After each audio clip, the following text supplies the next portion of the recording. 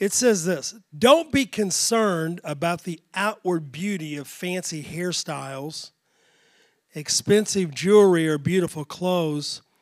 You should clothe yourself instead with the beauty that comes from within, the unfaded beauty of a gentle and quiet spirit, which is so precious to God. And this is how the holy women of old made themselves beautiful. They put their trust in God and accepted the authority of their husbands.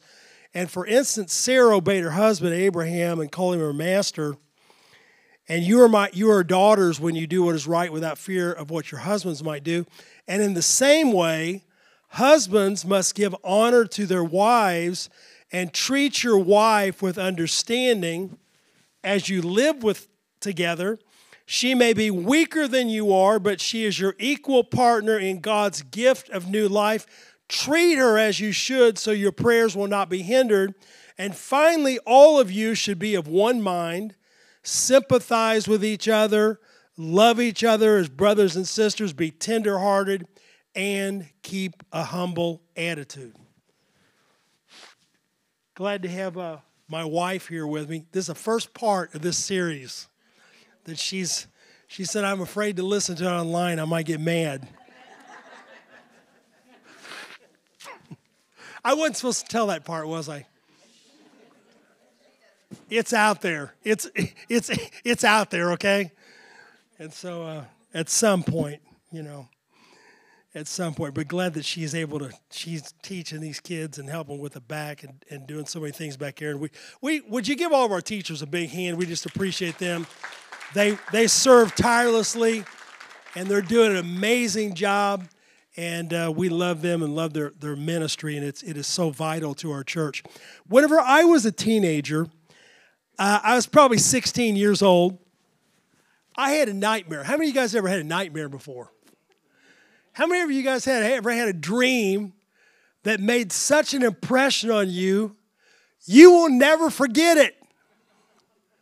James, I had a dream like that when I was 16 years old. And in my dream, I was a married man. And I absolutely hated it. I had no joy. I had no freedom. I don't know who I was married to. That was not revealed in the dream. But I was married. And I was so happy the next morning when I come out of this nightmare, and I was still a single 16-year-old boy. But 3 years later, I'd already known this lady for a while. I'd known her for 5 years. When I was 19 years old, I was so head over heels in love with a girl named Debbie Metcher that I asked her to be my wife. And I remember the day that we got married was the beginning of the happiest. At first I wrote this. Sometimes we write sermons and we edit them later, okay? And I put, that was the happiest day of my life. I changed it, okay? That was the beginning of the happiest days of my life. And I always say, and I'm going to mention something else a little bit later in this message, that probably aside from my walk in relationship with God, and I am serious about this, the thing that I'm more proud of than anything in my whole life is my marriage, and our family. It is the greatest source of pride. And a lot of people are looking for great accomplishments. They're looking for some way that they can leave their mark on history. But I recognize the value of marriage and the value of home. And so the first thing I want to talk to you about is this, that we've got to grow. If we're going to grow in our marriage, we've got to grow in our love by growing in God. When we first get married, it is very difficult for two people to come together in one household. Can I get a witness from anyone that's been a young married couple? It's very difficult. We're coming together as a young couple. We come from two very different backgrounds. We come from parents who more than likely have got different opinions and they've got different philosophies about everything under the sun. And so we've got two young people and they're coming together in this marriage. Several years ago, people used to say this, and they said the most difficult part of marriage is the first year, the 7th year, the 17th year. You know, and I used to say, yeah, that's good, that's true. Okay, but what happens in year 27 and 37 and 47 and 57 and 67? Listen, they're all tough, okay? They're all difficult, but it's extremely difficult when a young couple comes together and their first marriage, they come from different backgrounds. They've got different personalities. They've got different expectations, and they've got They come from homes that have different ideas and philosophies about everything under the sun. It could be about politics, and it could be about how to spend money and what's the most important way to budget and all kinds of things. And we're trying to navigate our way as a young married couple. We're trying to find the best way. We're trying to navigate. And so this first year of marriage is all about learning. It's about learning how to communicate. It's about learning how to navigate. It's about learning how to become an adult, if you will. And it's about taking our place and taking our position. And it's about working it out. And I've often said before that as couples, we got to learn to work it out. We've got to learn to hash it out. There's going to be tough conversations. There's going to be conflicts. There's going to be disagreements. But you know what? In the process, we're learning to work it out. And it is good. In that first year of marriage, we're learning about money and budgeting and family and our in-laws and our friends. And we're learning about love and romance and conflicts and resolution. And we're trying to keep the flames burning, if you will. But as time passes, the struggle is transitional. When we move past year 1 to year 7 or 17 or 27 or whatever the case may be, the struggle is transitional. Because in the beginning, it's kind of predictable. Okay, we're trying to figure it out. We're trying to learn about money and stuff and this and that and trying to get along with it took me 15 years for my father-in-law to warm up to me. Okay, and after year 15, then my father-in-law thought I could walk on the water. But it took me 15 years to get there, okay? And so as time passes, the struggle is transitional. Because here's what happens in year 7 and 17 and 19 and 21. Enemies begin to come into our marriage, and here's what they are. Their complacency, their boredom. Okay? Do you get what I'm saying? There's all kinds of things. There's the familiarity. We're just tired. We just get a little bit weary. And we stop worrying about trying to please one another, and it's about, trying to just please ourselves. As time passes, the struggle is transitional. And so we've got to be careful that apathy doesn't take over in our marriage, and we get to this point in year 7 or 17 or 27 where we just don't even care anymore. And we're just going through the motions of marriage. What we do is we become glorified roommates, if you will, okay? We're just trying, and in fact, some married couples even get to the point, and I've talked to a lot of married couples, well, we sleep in separate bedrooms. We don't. But I've talked to couples all the time. Well, I've got my own room. She's got her own room because I don't like he snores. Okay, that's another part of the transitional struggle. Okay, quirks. Okay, what we thought at one time was cute becomes a quirk. Okay, just like Debbie told me the other morning. I woke up and she said, "You know what?" She said, "Man, I kept hearing the baby crying." And I figured the baby, finally she said, I realized the baby wasn't here. She said, Bob, it was you breathing.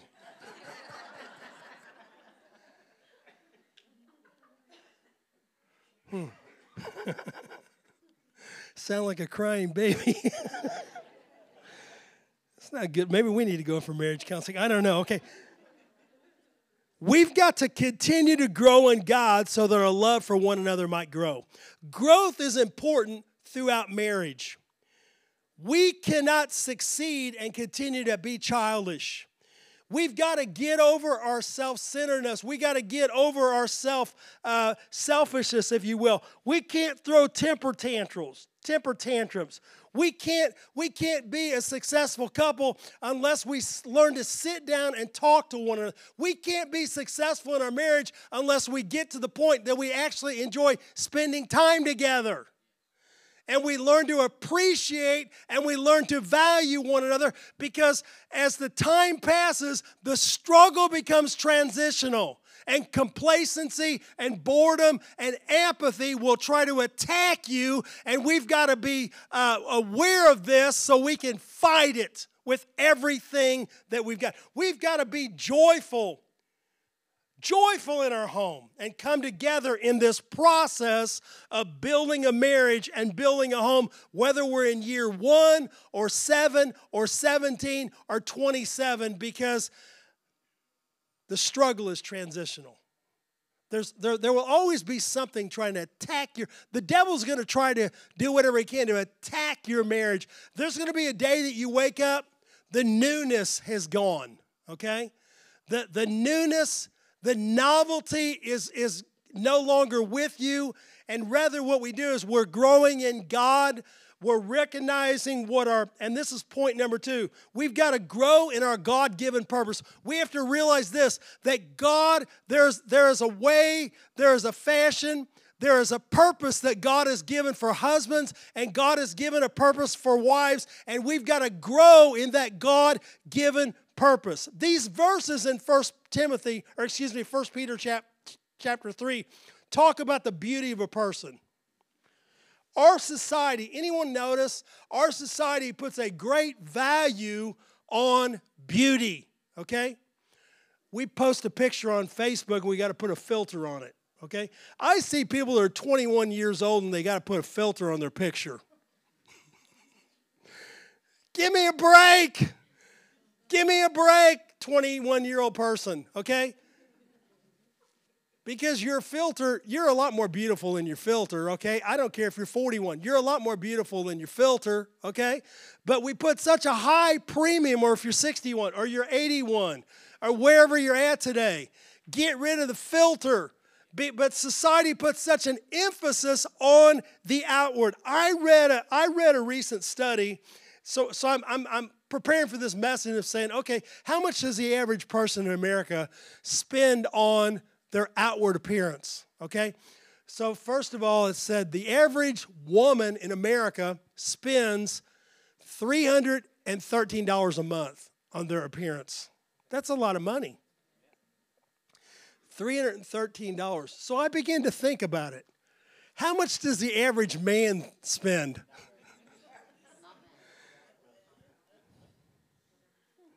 It's like 75 cents or something. He's got to buy a razor every once in a while, you know. I was blown away when I read this. It said the average man is spending $244 a month on his appearance. Those guys don't live around this far country. That's a joke, folks. But appearances can be very, very deceiving. Because in marriage, all the makeup finally comes off. And in marriage, the true character is revealed. And in marriage, the true intent of the heart is revealed. And 1 Peter chapter 3 teaches us to focus on the inward beauty. The inward beauty. And say, where does that come from? Well, it's a product of how you've been brought up. It's a product of your value system. The true inward beauty. It is a product of what you stand for. It is a product of what you believe in. It is a product of, and it will come out in how you treat other people. But Peter tells us, he said, instead of being so focused on the outward, he said, listen, this text is not telling women or men to just abandon their appearance, okay? I don't think you ought to look like you combed your hair with a firecracker, okay? You know, there's a lot of times, I never watch my sermons online, but every once in a while, something will come up, and it's like, man, my hair's a wreck, you know? Man, I'm looking really bad today, okay? And it's out there for everyone. It's out there for everyone to see, all right? But 1 Peter chapter 3 teaches us to focus on the inward. It's not saying just abandon your appearance completely. No, that's not what it's telling us. But it's saying this. Instead of being so focused on the outward, we need to be just as focused and even more focused on the inward. Because that is what matters. That is the thing that matters in our relationships. What is on the inside. Because when the makeup comes off, what is on the inside will be revealed. The true value is in the hidden beauty. The true value is in our walk and our relationship with God. And Paul teaches us the impact of inward beauty. Paul even goes on in this portion of Scripture, and Paul said, listen, he said, the impact of your inward beauty can be so great that your unbelieving spouse could possibly become a Christian because of your inward beauty. They'll see the difference in you. They will see the love of God in you, and that in itself can change your heart. There's a difference in your life. There's a guy wrote a great book, The Case for Christ, and Lee Strobel was an atheist, but there was a nurse that witnessed to his wife, and his wife was an agnostic, and agnostic is one of these kind of people they just don't know, okay? So a Christian nurse, witnessed her, invited her to church. His wife became a Christian. She came home. She told him, she said, I'm a Christian. So Lee Strobel set off on a journey to disprove the Bible and to disprove the deity of Jesus Christ, the resurrection. And in his pursuit, he was a journalist, highly educated man, worked for the Chicago Tribune, very intellectual man. He began a 2-year pursuit to deny and destroy his wife's faith. But you know what? He saw some evidence in the fact of the love. He saw the inward beauty in his wife. He saw the change that God had made in his life today. He saw that. He saw that change. And he began to investigate and come to the conclusion that there was so much evidence mounted up that, yes, there was a man by the name of Jesus Christ that lived, and yes, he did raise from the grave on the third day, and he became a Christian. And today he's written a book, The Case for Christ, and it's a tremendous. But Paul said this.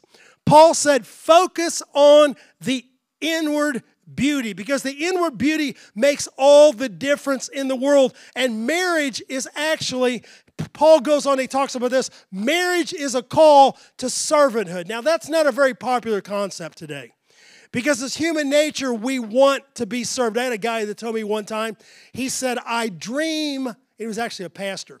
He said, I dream of being served. I would dream of just having people come and serve me. Not me. That's not my bag, okay? But Jesus said that he that would be the greatest of all would be the servant of all. So marriage is a call to servanthood. We see it here in 1 Peter chapter 3. We're serving. It's not a popular concept. But marriage is both husband and wife serving one another and serving in our God-given purpose. If your marriage is going to get past the honeymoon of year 1, if it's going to get through the difficulty of year 7 and 17 and 27 and on and on and on, we have got to work on our God-given purpose. We've got to grow our love in God by growing in God, by growing up, and letting God do a tremendous work in our life. Today, if you're sitting in this auditorium or if you're watching online, if you are a single parent, you have got a God-given purpose to love and to teach and to guide your children. Your role and your responsibility is great. I want to encourage you, if you're a single parent, to get up, continue to do a good job. You're doing a great job, and you've got a tremendous reward in heaven. I got a lady sitting right over here. My mother, a single parent, raised me and my two sisters, and I believe she's got a great reward in heaven that she just didn't quit and give up. But because of her, praise God, me and my sisters are all involved in ministry today because of her. Because of her. Our example, marriage is a call to servanthood. Our example is Jesus Christ. Jesus Christ left the splendor and glory in heaven. Jesus left the riches and the wealth of heaven, and he came to earth. He took on flesh, and the Bible says this, he became a bondservant. He came to serve. Jesus came to seek and to save that which was lost. Know this, Jesus doesn't demand that we follow him. Jesus didn't make you a robot. You've got a free choice today of whether or not you're going to follow Jesus. You've got a free choice of whether or not you're going to live for Jesus. He loves us so much, he gives us that freedom of choice today. Jesus was a servant, and marriage is about servanthood. It's about loving one another. And if we forget our duty to serve our spouse, if we try to demand it, that our spouse serve us, then we've missed God's assignment for our life. Servanthood is sacrificial love. Now, we can read these verses in 1 Peter chapter 3, or we can read the verses found in Ephesians chapter 5, and it talks about submission. It talks about women submitting to the authority of their husband. And man, that's really PC today. That's politically incorrect, you know. And but you got to get this. The authority found in 1 Peter chapter 3 is not the military sense of the word. The authority found in 1 Peter chapter 3, it doesn't mean a dictatorship. It means mutual submission. Mutual submission comes from the husband is submitting to the wife. Do you get it? The wife is submitting to the husband. The husband is serving his wife. The wife is serving her husband. It's about servanthood. It's about caring for one another. And as husbands, we have got a role today. And if we're going to grow in our marriage, if we're going to get past year 1, 7, 9, 10, on and on and on, 17, 27, 30, if we're going to grow in our marriage, we've got to grow in God. We've got to grow in our God-given purpose. And so husbands, you've got a God-given purpose to care for your wife, to care for her. Care for your wife. Now, my wife told me, Debbie told me, when I asked her to marry me, she said, yeah, but we got a tradition in our family. Oh, no. You got to ask my dad. Guy already scared me. I got to ask that guy? Yeah, you got to ask my dad. Okay, I will. I'll ask him. So I remember standing in her family room. We're standing there. He walks in there. Somebody told him I had something I wanted to ask him about. I remember he walked in there.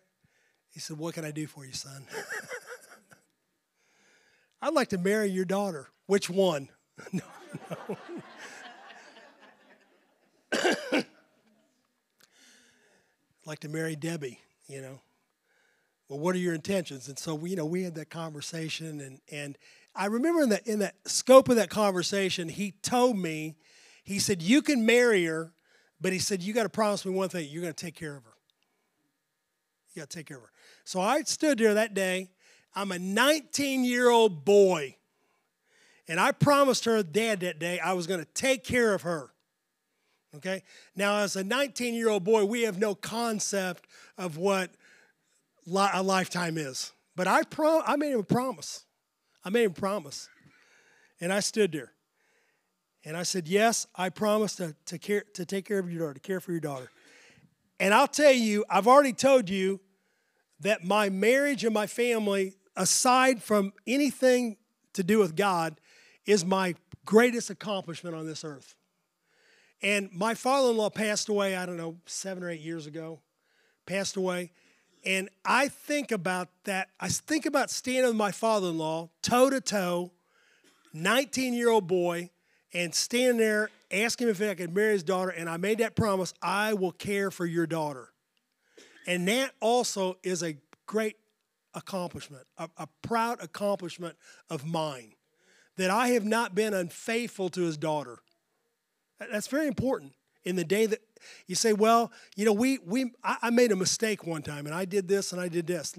God, I don't care what you've done in the past. Moving forward, okay? Moving forward. God has saved us out of things and lifestyle and mistakes. Moving forward. We're saying, listen, those old things are going away. I'm not going back here. I'm going to walk. I'm going to live in faithfulness. I'm going to live in my God-given purpose. Husbands, we have a God-given purpose to love our wife, to sacrifice for her, to listen to her. And I've got a problem listening sometimes. I'm not a very good listener. You know why? Because it's my male nature that takes over, because as soon as I hear the problem, I just want to solve it. It's like, okay, I got that one figured out. No, just shut up, Bob. I'm not finished telling you right yet. You know, and I will admit I have a problem with listening sometimes.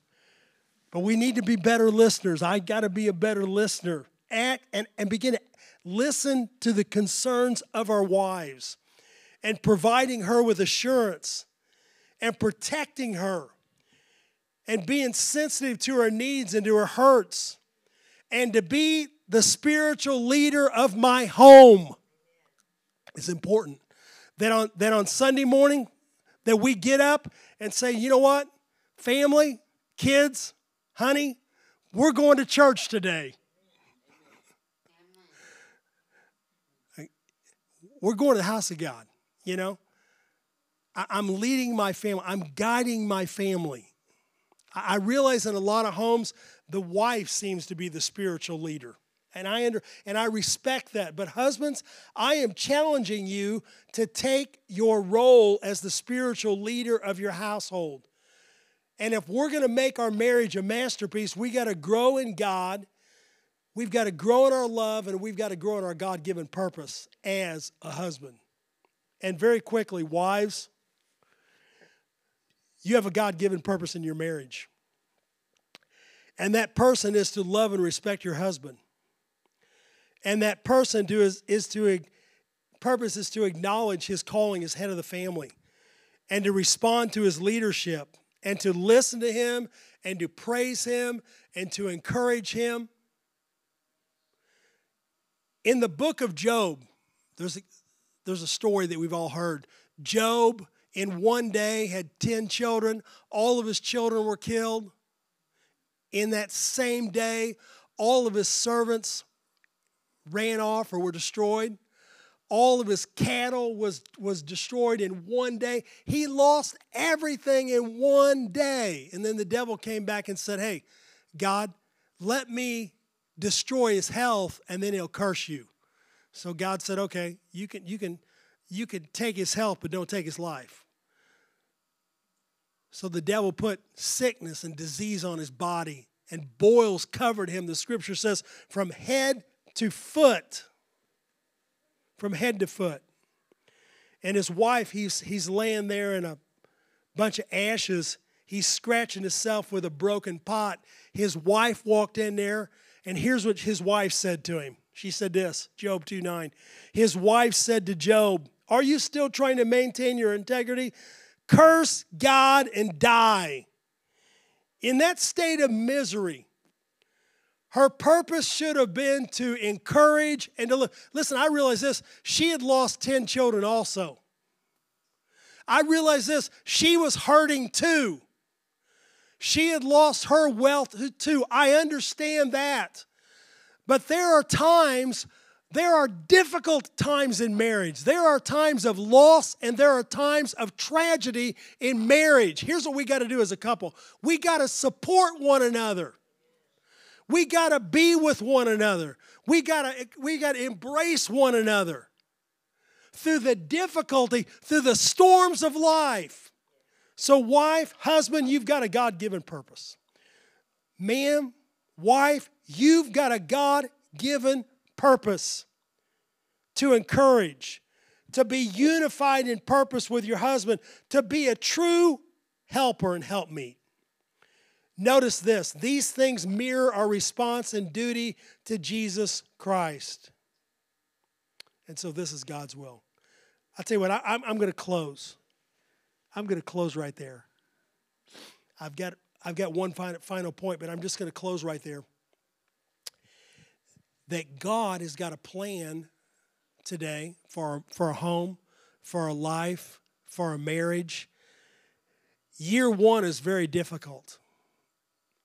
But if couples will come together and they'll get agreement, we can get past the struggles of year one. And I realize they're intense. They're very difficult.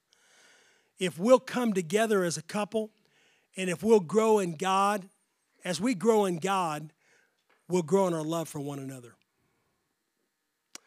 As we grow in those things and we figure out what our God-given purpose is, husbands, to love your wife, to care for your wife, to watch over her, to keep her, protect her.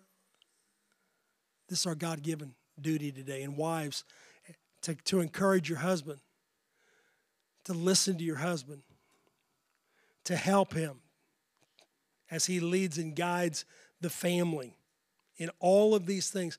That God is going to be with us, whether we're in year 1 or 7 or 17 or wherever we're at, that God is helping us to grow in our love by lifting our spouse up.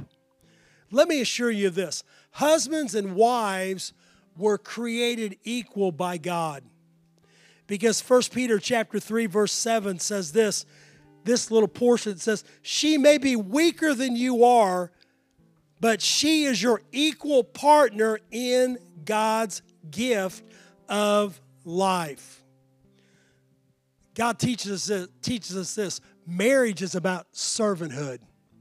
Marriage is about sacrificial love. And I know these are not popular concepts in the world that we live in today, but if our marriage is going to survive, and who in the world wants to grow old, single and alone? Getting your own way. Who in the world wants that? I don't.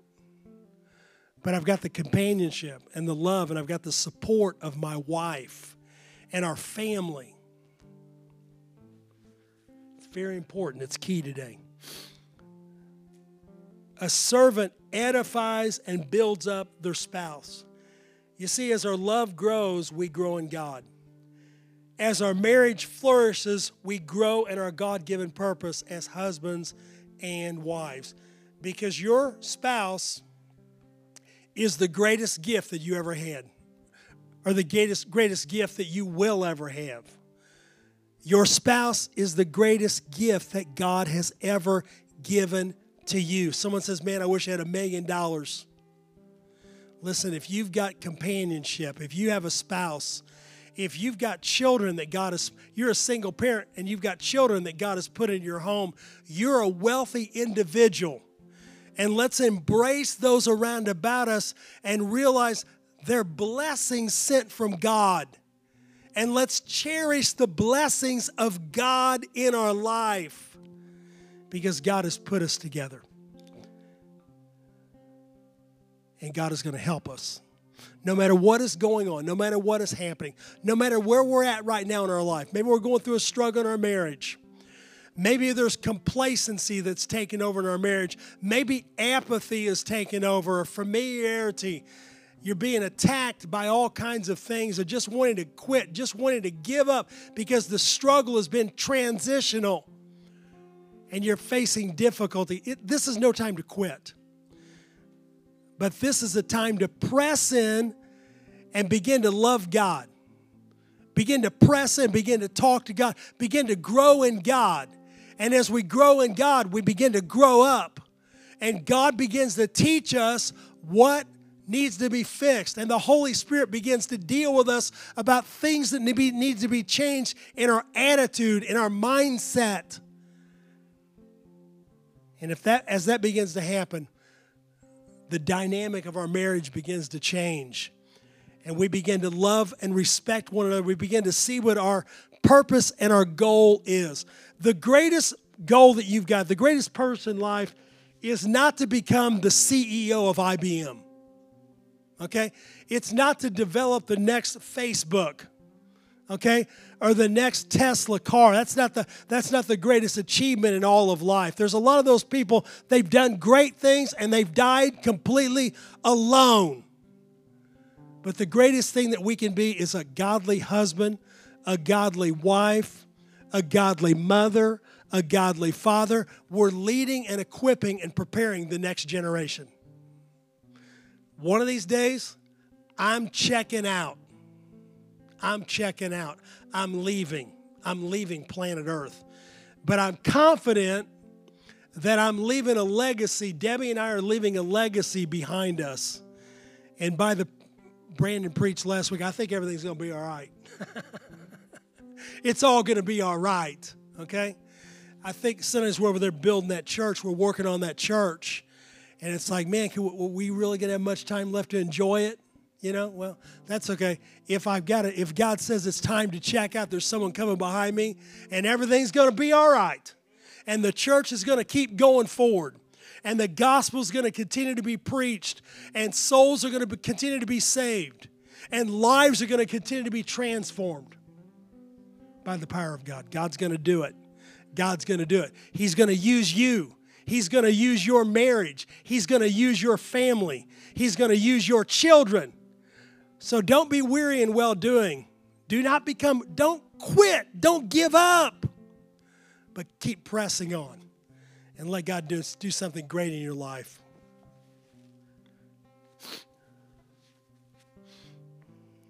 Let God do something great in your life. I got so many other things I could say, but I got to stop. Let's close with prayer. Dear God, today, we just thank you, Lord, that you care for us, that you love us, that you've called us by name, that you've got a plan for our marriage, for our home, for our family, for our children. You've got a plan for single parents.